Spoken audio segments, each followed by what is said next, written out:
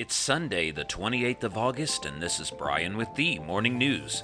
Give us 5 minutes and we'll give you the headlines you need to know to be in the know. Deadly clashes broke out Saturday in Libya's capital between militias backed by its two rival administrations, portending a return to violence amid a long political stalemate.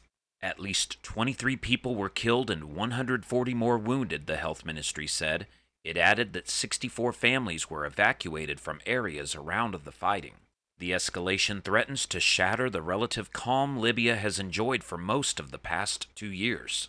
The oil-rich nation plunged into chaos following a NATO-backed uprising that toppled and killed longtime autocrat Muammar Gaddafi in 2011. Among the fatalities was Mustafa Baraka, a comedian known for his social media videos mocking militias and corruption. Baraka died after he was shot in the chest, said Malik Merset, an emergency service spokesman. He added emergency services were still trying to evaluate wounded and civilians trapped in the fighting that erupted overnight and continued into Saturday evening. In other news, exports of grain from Ukraine's southern ports have surpassed 1 million metric tons under a United Nations brokered deal with Russia that is held up for nearly 1 month, even as hostilities rage elsewhere in the country. Officials from Russia, Ukraine, Turkey, and the United Nations signed the grain agreement in July, following months of diplomacy aimed at enabling the passage of ships through the Black Sea to alleviate a global hunger crisis.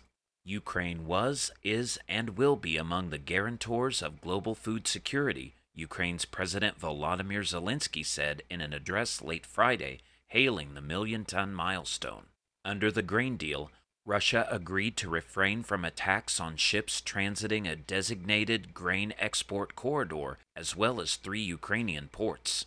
Military officials from Russia, Ukraine, Turkey, and the UN are monitoring the deal at a special control center in Istanbul, and a team of inspectors checks all ships as they enter and exit the Black Sea port at Bosporus. The food crisis is one of the global ripple effects of Russia's invasion, which trapped millions of tons of food products in Ukraine. Meanwhile, Iran and Russia are forging tighter ties than ever, as their international isolation drives the two staunch American foes toward more trade and military cooperation, alarming Washington.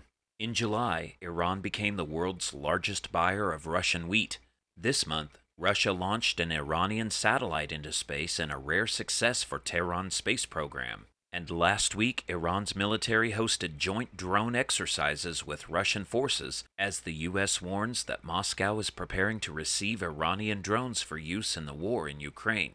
The flurry of activities show how the Ukraine war has accelerated efforts to bring together Russia and Iran, which have often talked of closer ties but with few results.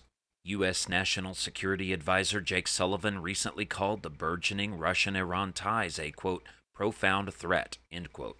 Back in the U.S., intelligence agencies are conducting a damage assessment of classified documents recovered from the Florida residence of former President Donald Trump, according to Avril Haines, Director of National Intelligence. Separately, a federal judge in Florida on Saturday signaled she intends to appoint a special master to review documents seized at Mar-a-Lago at the request of Mr. Trump's lawyers.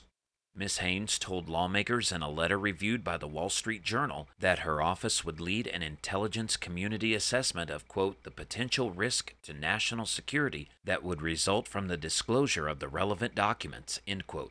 And thousands of people across New York State are rushing to apply for concealed weapons permits before a new state law that requires in-person training and a review of social media accounts takes effect Thursday.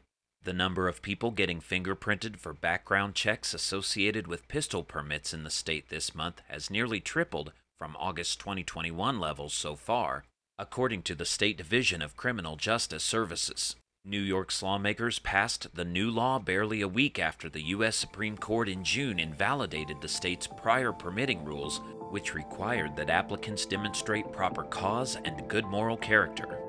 A federal judge in Syracuse heard arguments Tuesday about whether to issue an injunction that could prevent the new requirements from taking effect. Now you know, and you're ready to go with the Morning News. Share with a friend and subscribe to us wherever you listen to your favorite podcast. You can also sign up for our newsletter on themorningnews.com. Thank you for listening.